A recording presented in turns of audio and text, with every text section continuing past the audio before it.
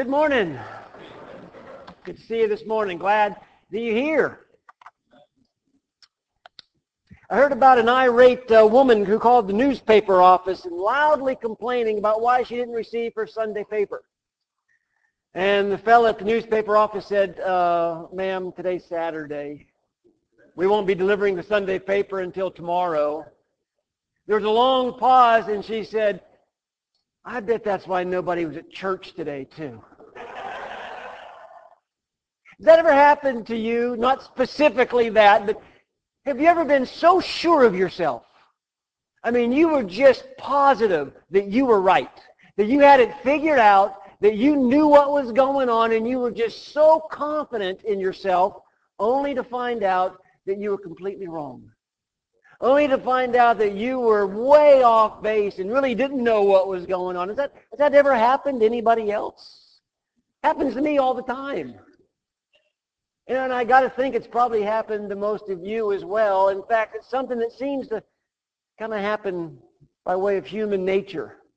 And if I were to ask you to come up with some people in the Bible who thought they had it all figured out, who thought they were completely capable, who thought that they very well understood exactly what was going on, only to find out that they were way off base, we could come up with a pretty long list of names, couldn't we?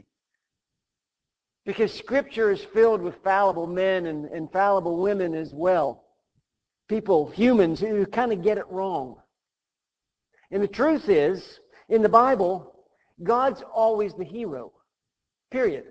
End of story. God's always the hero. And again, human nature kind of makes that sometimes bother us just a little bit. Because sometimes I want to be the hero. You know, sometimes I might get tired of always being the needy one. Always being the one who needs rescued. Always being the one who's broken. Sometimes it would be nice to be the hero. And so sometimes we start thinking to ourselves, if I just tried harder, if I just was a little more focused, a little more committed, if I just got it right, completely right, I could be the hero for a change. But the Bible offers a little bit of a different view. This morning we're going to take a look at one of the most spectacular failures in all of Scripture. And it's a failure from one of Jesus' most trusted, most celebrated disciples, a guy by the name of Peter. A couple of weeks ago, you'll remember, we took a look at the life of Andrew.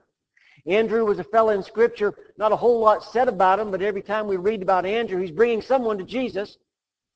And when Andrew meets Jesus, one of the very first things he does is go and finds his brother Peter and brings Peter to Jesus. For the next 3 years, Peter is going to stay at pretty much the epicenter of Jesus' public ministry. Really, no one has spent more time with Jesus, during his ministry than does Peter. And we're going to pick up this story pretty much to the end of Jesus' life. Just after the Passover meal, Jesus has spent some time in an upper room with his 12 apostles. Some things have already taken place, but we're going to pick it up in Matthew chapter 26. If you got your Bible, you can turn to Matthew chapter 26. I'm going to pick it up in verse 31 of that chapter.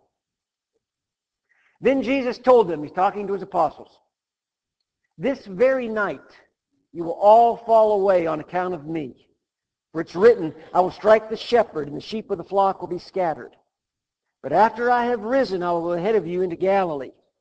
Peter replied, even if all fall away on account of you, I never will. Jesus tells these closest followers of his, tonight you're all going to fall away on account of me. And Peter speaks up and says, wait a minute, not all of us. Not all of us are going to fall away. Jesus, I never will. Everybody else might, but not me. Verse 34. I tell you the truth, Jesus answered. Remember a couple weeks ago I talked about Jesus had a habit of saying, I tell you the truth, and it wasn't a catchphrase. It was Jesus saying, I know what I'm talking about here. I tell you the truth. This very night, before the rooster crows, you will disown me 3 times. But Peter declared, even if I have to die with you, I will never disown you. And all the other disciples said the same. Now, you sort of got to like Peter's sincerity here. And you sort of have to admire Peter's passion. You know, you can be a little bit impressed with his bravado and his self-confidence. Peter never does anything halfway. He's a very intense individual. And I have no doubt when Peter said, "Not me, I will die with you first," I have no doubt that Peter was being very sincere. And I believe Peter's heart was in the right place when he was making these statements. But we know how the story plays out. We know that Peter is making some statements that he can't possibly back up. We hear Peter say these things and we sort of cringe, don't we? "I'll never leave you. I'll never fall away." And it almost is unsettling to us. Because in his overconfidence, Peter does a couple pretty foolish things. Jesus says, before the rooster crows, you're going to deny me 3 times. And Peter actually does some foolish things long before the rooster crows. For example, before the rooster crows, Peter puts himself ahead of all the other disciples. He's in a room with these men, these followers of Jesus who have spent 3 years with Jesus. They're a pretty tight group. And Jesus tells all of these men, "This very night you'll all fall away." Peter looks around the room and says, "Even if all fall away on account of you, I never will." And really what Peter is doing is he's looking around the room and he sees, here's James, and here's John, and here's my brother Andrew, and here's Matthew. You know what, Jesus? Maybe these clowns can't hang with you, but I can. They might fall away, but you don't have to worry about me. This is such pure pride on Peter's part. Peter is saying, I can do what these other men can't do. And I can be what these other men can't be. A competition between the apostles is nothing new. Several times they've kind of dealt with who's going to be the greatest apostle. But here Peter's taking it to a whole different level. Peter is telling Jesus, I'm going to be the last guy standing. Everyone else is going to falter. Everybody else is going to fall. But Jesus, I'm your guy. I'm your man. You can count on me. I'm going to be there for you. And I'm going to be there with you. Second thing that Peter does before the rooster, he's obviously trusting in his own strength. When you talk about human ability, never say never, Peter very boldly proclaims, I will never disown you. But again, we know that's a claim that he can't back up. Somehow, Peter believes that he's strong enough to withstand temptations that he really knows nothing about. He has no idea the kind of temptation that's going to be coming towards him. I remember I used to watch people make decisions, and I thought, I would never do that. But the truth is, I don't know what I'd do, because I've never been in that situation. Maybe I've never been faced with that temptation. Peter's never been faced with a temptation that's coming, but he is so sure that in his own mind, in his own heart, by his own strength, he's going to be able to handle it. He's completely trusting in his own strength. Peter suggests that I'm the exception to Jesus' prediction. He promises this unwavering support. But it's all based on human assumptions. And then the third thing that Peter does before the rooster, he directly contradicts Jesus. Not once, but twice. Peter tells Jesus, I'm right, you're wrong. You say this is going to happen. I say it's not going to happen. You say this is how it's going to play out, but I'm telling you that is not how it's going to play out. Peter directly contradicts Jesus, which is a dangerous place to be. Very dangerous thing to contradict the Lord. Now, I want you to stop for just a minute and think, what's Jesus thinking about right now? What's going through Jesus' mind as he and Peter are having this conversation? Peter is telling him so boldly, I'm not going to leave you, I'm not going to forsake you, I'm your guy. What's going through Jesus' mind?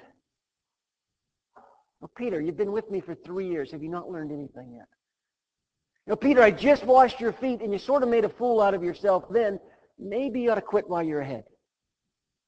Maybe this isn't the time to keep talking. Now, I don't know what's going through Jesus' mind as he and Peter have this conversation, but I do know how Jesus replied. Luke's account tells us. Luke chapter 22. Here's what Luke says about this account. In verse 31, this is Jesus speaking. Simon, Simon, which I think is very interesting. Jesus doesn't address him as Peter. He doesn't address him as Cephas. He goes all the way back to his original name. Simon, Simon. There's a lot of the old you still in there, isn't there? Satan is asked to sift you as wheat. But I've prayed for you, Simon, that your faith may not fail. And when you've turned back, strengthen your brothers. I don't know what Jesus was thinking as he had this conversation with Peter, but I know what he did. He prayed for Peter. He prayed that Peter's faith would be strengthened. And that after this rooster moment, Peter would still be focused on kingdom things. Now, what was it that made Peter respond so strongly? What was it that made Peter pipe up and say, no, not me. I wouldn't do that. I'll never do that. And part of it's probably just his personality, and that's who Peter was. But I think there's some other reasons maybe why Peter responded with such veracity. Responded in such an overt way. And maybe, like the rest of us, maybe Peter didn't want to face his own weakness. Well, nobody really does. Nobody likes to be told, you're not quite as strong as you think you are. You're not quite as capable as you might want to believe. Maybe you don't know quite as much as you really do know. Nobody likes to hear that. Maybe Peter reacted so strongly because he didn't want to own up to his own weakness. But I also think it's pretty obvious that Peter doesn't like the plan. Jesus is explaining the plan, and the plan's about to play out, and Peter doesn't like the way it's going to play out. Peter's not a big fan of what Jesus is saying. In the back of his mind, Peter's still kind of waiting for Jesus to stick it to the Romans. In the back of his mind, Peter and the rest of those guys are still kind of hoping that Israel can be restored to this place of prominence through power and through might. Not through weakness, not through sacrifice. And I want to be sure that we're clear here too. Peter loves Jesus. Peter is headed for this gigantic failure, but make no mistake, he's in love with Jesus. He loves Jesus. He didn't want to see Jesus suffer. He didn't want to see Jesus die. I get that. Well, it was very hard for Peter. It would have been hard for us as well. Even though Jesus has not kept this a secret, not at all. Back up to Matthew chapter 16. In Matthew chapter 16, verse 21, from that time on, Jesus began to explain to his disciples that he must go to Jerusalem, suffer many things at the hands of the elders, chief priests, and teachers of the law, and that he must be killed, and on the third day be raised to life. Jesus has been trying to tell these men exactly what's going to happen. Verse 22, Peter took him aside and began to rebuke him. Never, Lord, he said, this shall never happen to you. Peter says, you are not going to be killed on my watch. I won't let that happen. It's not going to happen. And in some of the strongest language, some of the most pointed language that you will find anywhere in Scripture spoken by anyone to anyone else, Jesus responds this way. Get behind me, Satan. You're a stumbling block to me. You not have in mind the things of God, but the things of men. Peter doesn't like the plan. So he has his own plan. Jesus says, you're a stumbling block to me. You're making claims that you can't back up. And what you see is the reality is Peter's failures really start, excuse me, as soon as they leave that upper room. Right after Jesus gives the apostles, especially Peter this warning, they leave the upper room. They go to the Garden of Gethsemane. Jesus wants to be alone with the Father. When they get to the garden, Jesus asks three men to go a little bit deeper with him into the garden. James, John, and Peter. Those three men go a little deeper into the garden with Jesus. And Jesus asked those men one thing. Would you pray with me? Would you pray with me during this darkest hour? And Jesus leaves those three men and goes a little deeper into the garden still to be alone with the Father in prayer. We know what happens to James and John and Peter. They fall asleep. They just had a big meal. It's late. It's dark. It's quiet. And all three of those men fall asleep. Jesus returns not once, not twice, but three times, finds them sleeping and says, could you not pray with me for 1 hour? Guys, come on. I need you now. I need you to pray with me. Could you not pray with me for 1 hour? What happened to Mr. I'm your guy, I'll never let you down? What happened to Mr. You can count on me, Jesus, no matter what? Well, Peter's failure begins even in the garden, it seems. Well, let's pick up the rest of the pretty familiar story. It's in Matthew chapter 26. Jesus has been arrested. I'm going to pick it up in verse 57. Matthew 26, verse 57. Those who had arrested Jesus took him to Caiaphas, the high priest, where the teachers of the law and the elders had assembled. But Peter followed him at a distance, right up to the courtyard of the high priest. He entered and sat down with the guards to see the outcome. Now skip down to verse 69. Now Peter was sitting out in the courtyard, and a servant girl came to him. You also were with Jesus of Galilee, she said. But he denied it before them all. I don't know what you're talking about, he said.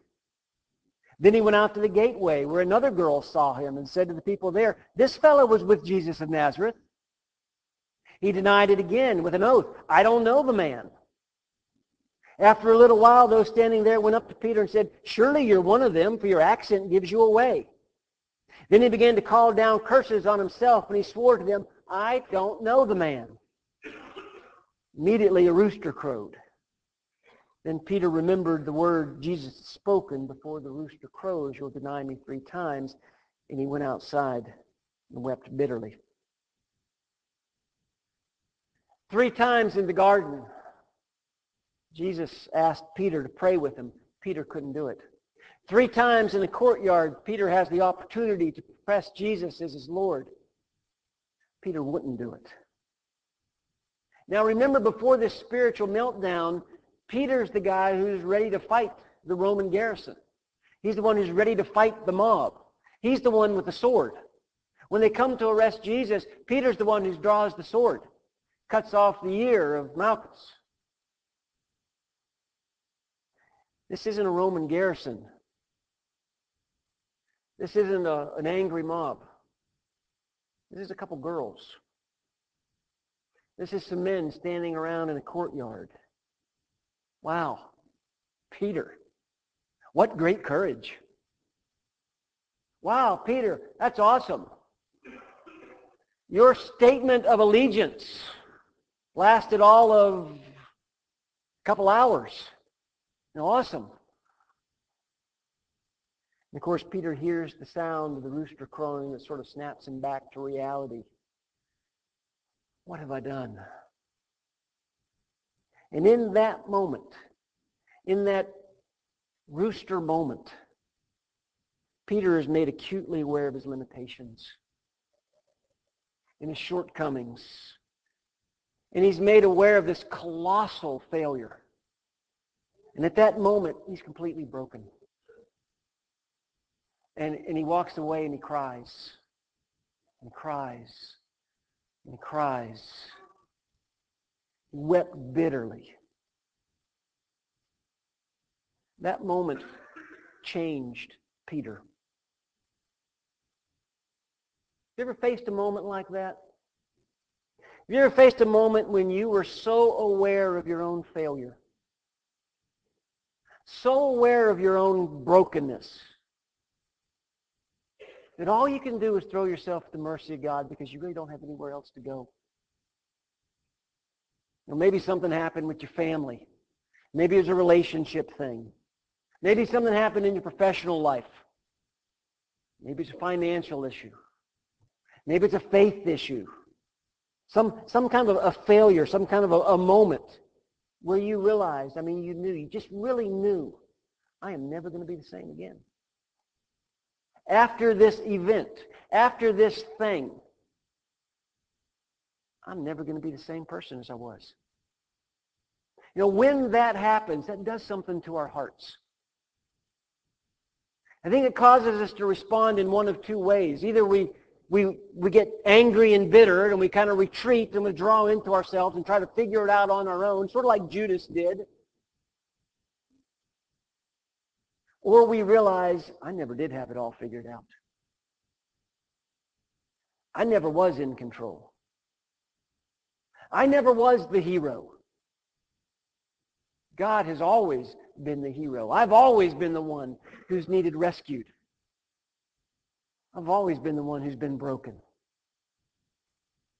When that happens, you start to see the world differently. And you start to see people differently. And you start to forgive a little bit more.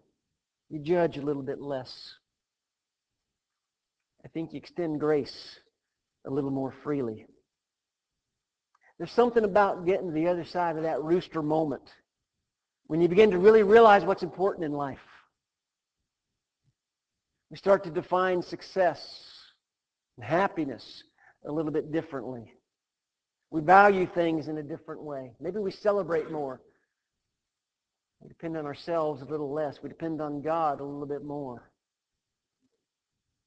At the end of Matthew chapter 26, there's really a couple trials going on. First is the trial of Jesus. In the Garden of Gethsemane, Jesus prays to the Father, and God gives him the strength to be able to face that moment, the strength to go to the cross. Kind of in a way, Peter's on trial here as well, though. In the garden, Jesus asked Peter to pray with him. Peter couldn't do it. And then not long after that, Peter actually denies even knowing Jesus 3 different times. Jesus is very faithful in the strength supplied by the Father. Peter has this gigantic failure, depending on his own strength. But we know that Jesus isn't finished with Peter just yet. In fact, when you really look at the life of Peter, what you see is a man who is nothing like he used to be. After the rooster, Peter is a different guy. He's a different individual. Jesus isn't finished with Peter just yet. He's not finished with you either, by the way. God kind of specializes in using broken people. He has a way of being able to take our failures and do some pretty amazing things with and through and for the kingdom. Some of you might be familiar with the children's book entitled The Lady Who Put Salt in Her Coffee. I don't know if you're familiar with that book or not. It's about a lady who loved her morning coffee. And then one morning, instead of sugar, she actually accidentally put salt, and it turned into kind of a family emergency. How are we going to fix Mother's coffee? And the oldest son, who had gone away to college and was very educated, suggested they call in a chemist. We'll get a chemist to come in, and he can do some things and maybe change this coffee to where it tastes good again. And they do that. They bring a chemist in, and he does some things chemically, and it doesn't taste any better.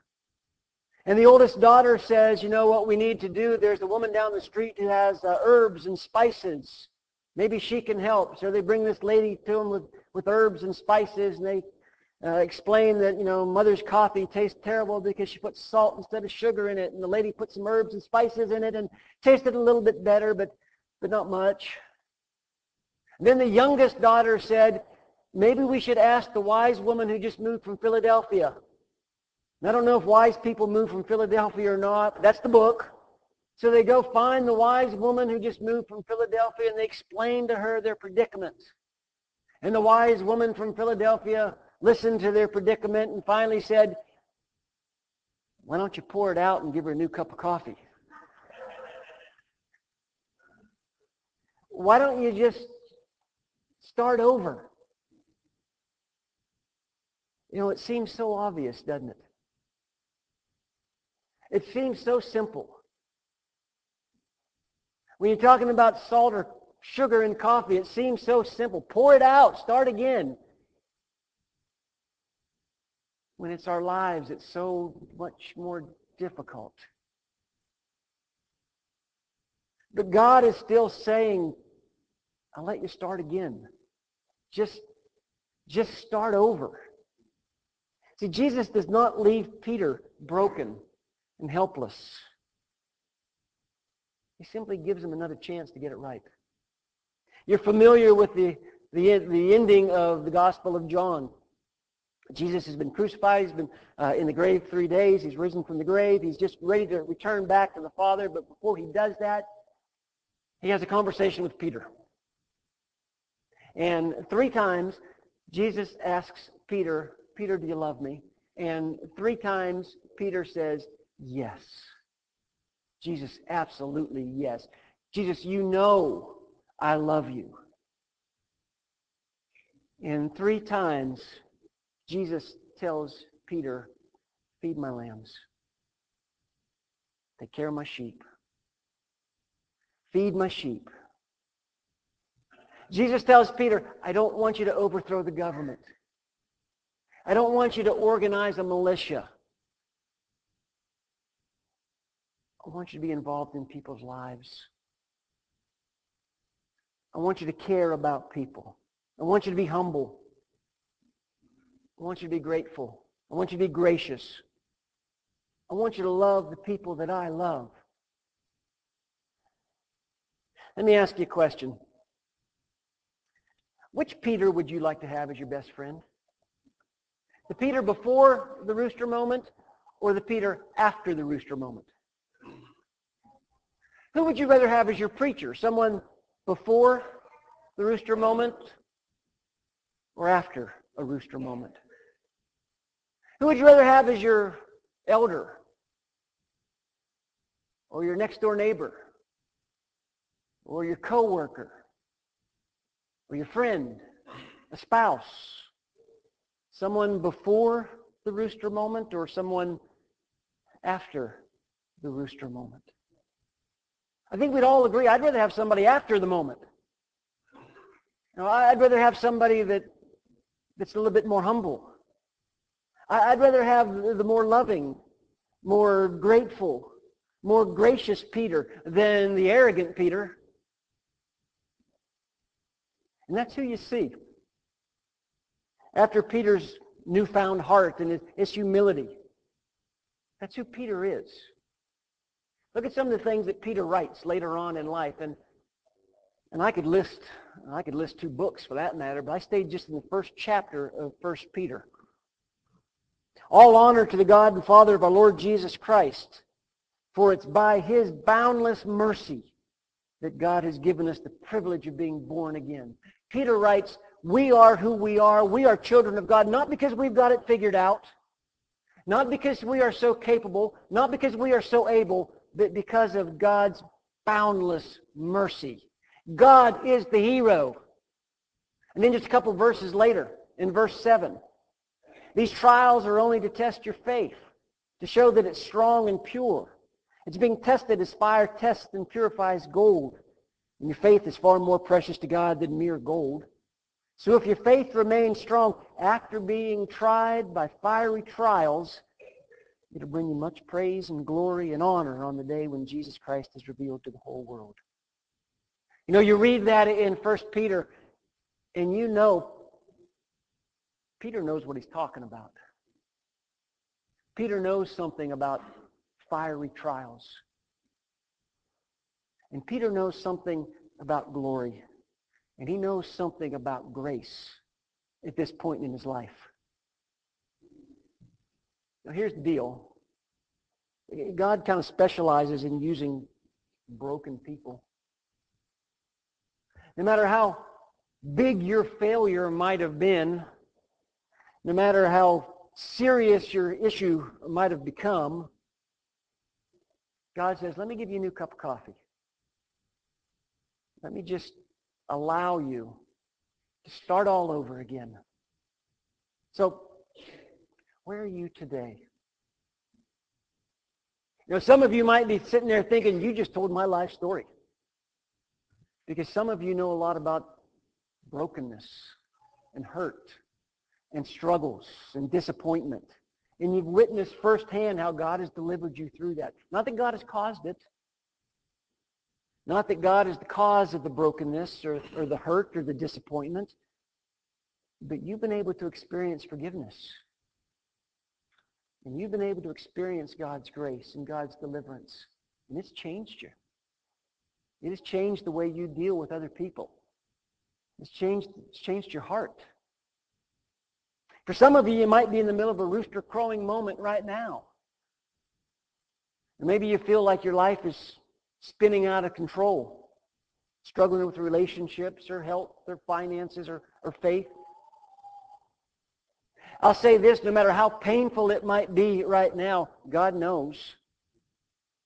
And God cares. And God is with you. And I suspect that there's probably some people who are still living in kind of that pre-rooster existence. Convinced that I've got it all figured out. I know what I'm doing here. God, I don't need you. I'll keep you on call if something comes up, but you know, just kind of stay out of my life and stay out of my way. I've got it taken care of. To quote Dr. Phil, how's that working for you? This morning, you ready to give up? You ready to surrender? Are you ready to allow God to be the hero? God's patient. He'll wait. But why keep fighting? Why keep making him wait? Why not pour the coffee out? Why not start anew? Start fresh. Why not allow God to forgive and strengthen and encourage? Accept that grace. Maybe this morning you've never put Christ on in baptism. You've never claimed Jesus as Lord of your life. Well, what a great opportunity to do that. Or maybe this morning you're just, I don't know, you're putting up with salty coffee instead of allowing God to allow you to start again. Where are you in your rooster moment? As a church family, we would love to pray with you, pray for you, help you in any way that we can. As together we try to allow ourselves to accept the grace and the gift that God has given us. If as a family we can help you, Dave's got a song that we're going to sing as a song of encouragement. There'll be some people here at the front of the auditorium that would love to meet with you. Come to the front if we can help you in any way. Let's stand and sing.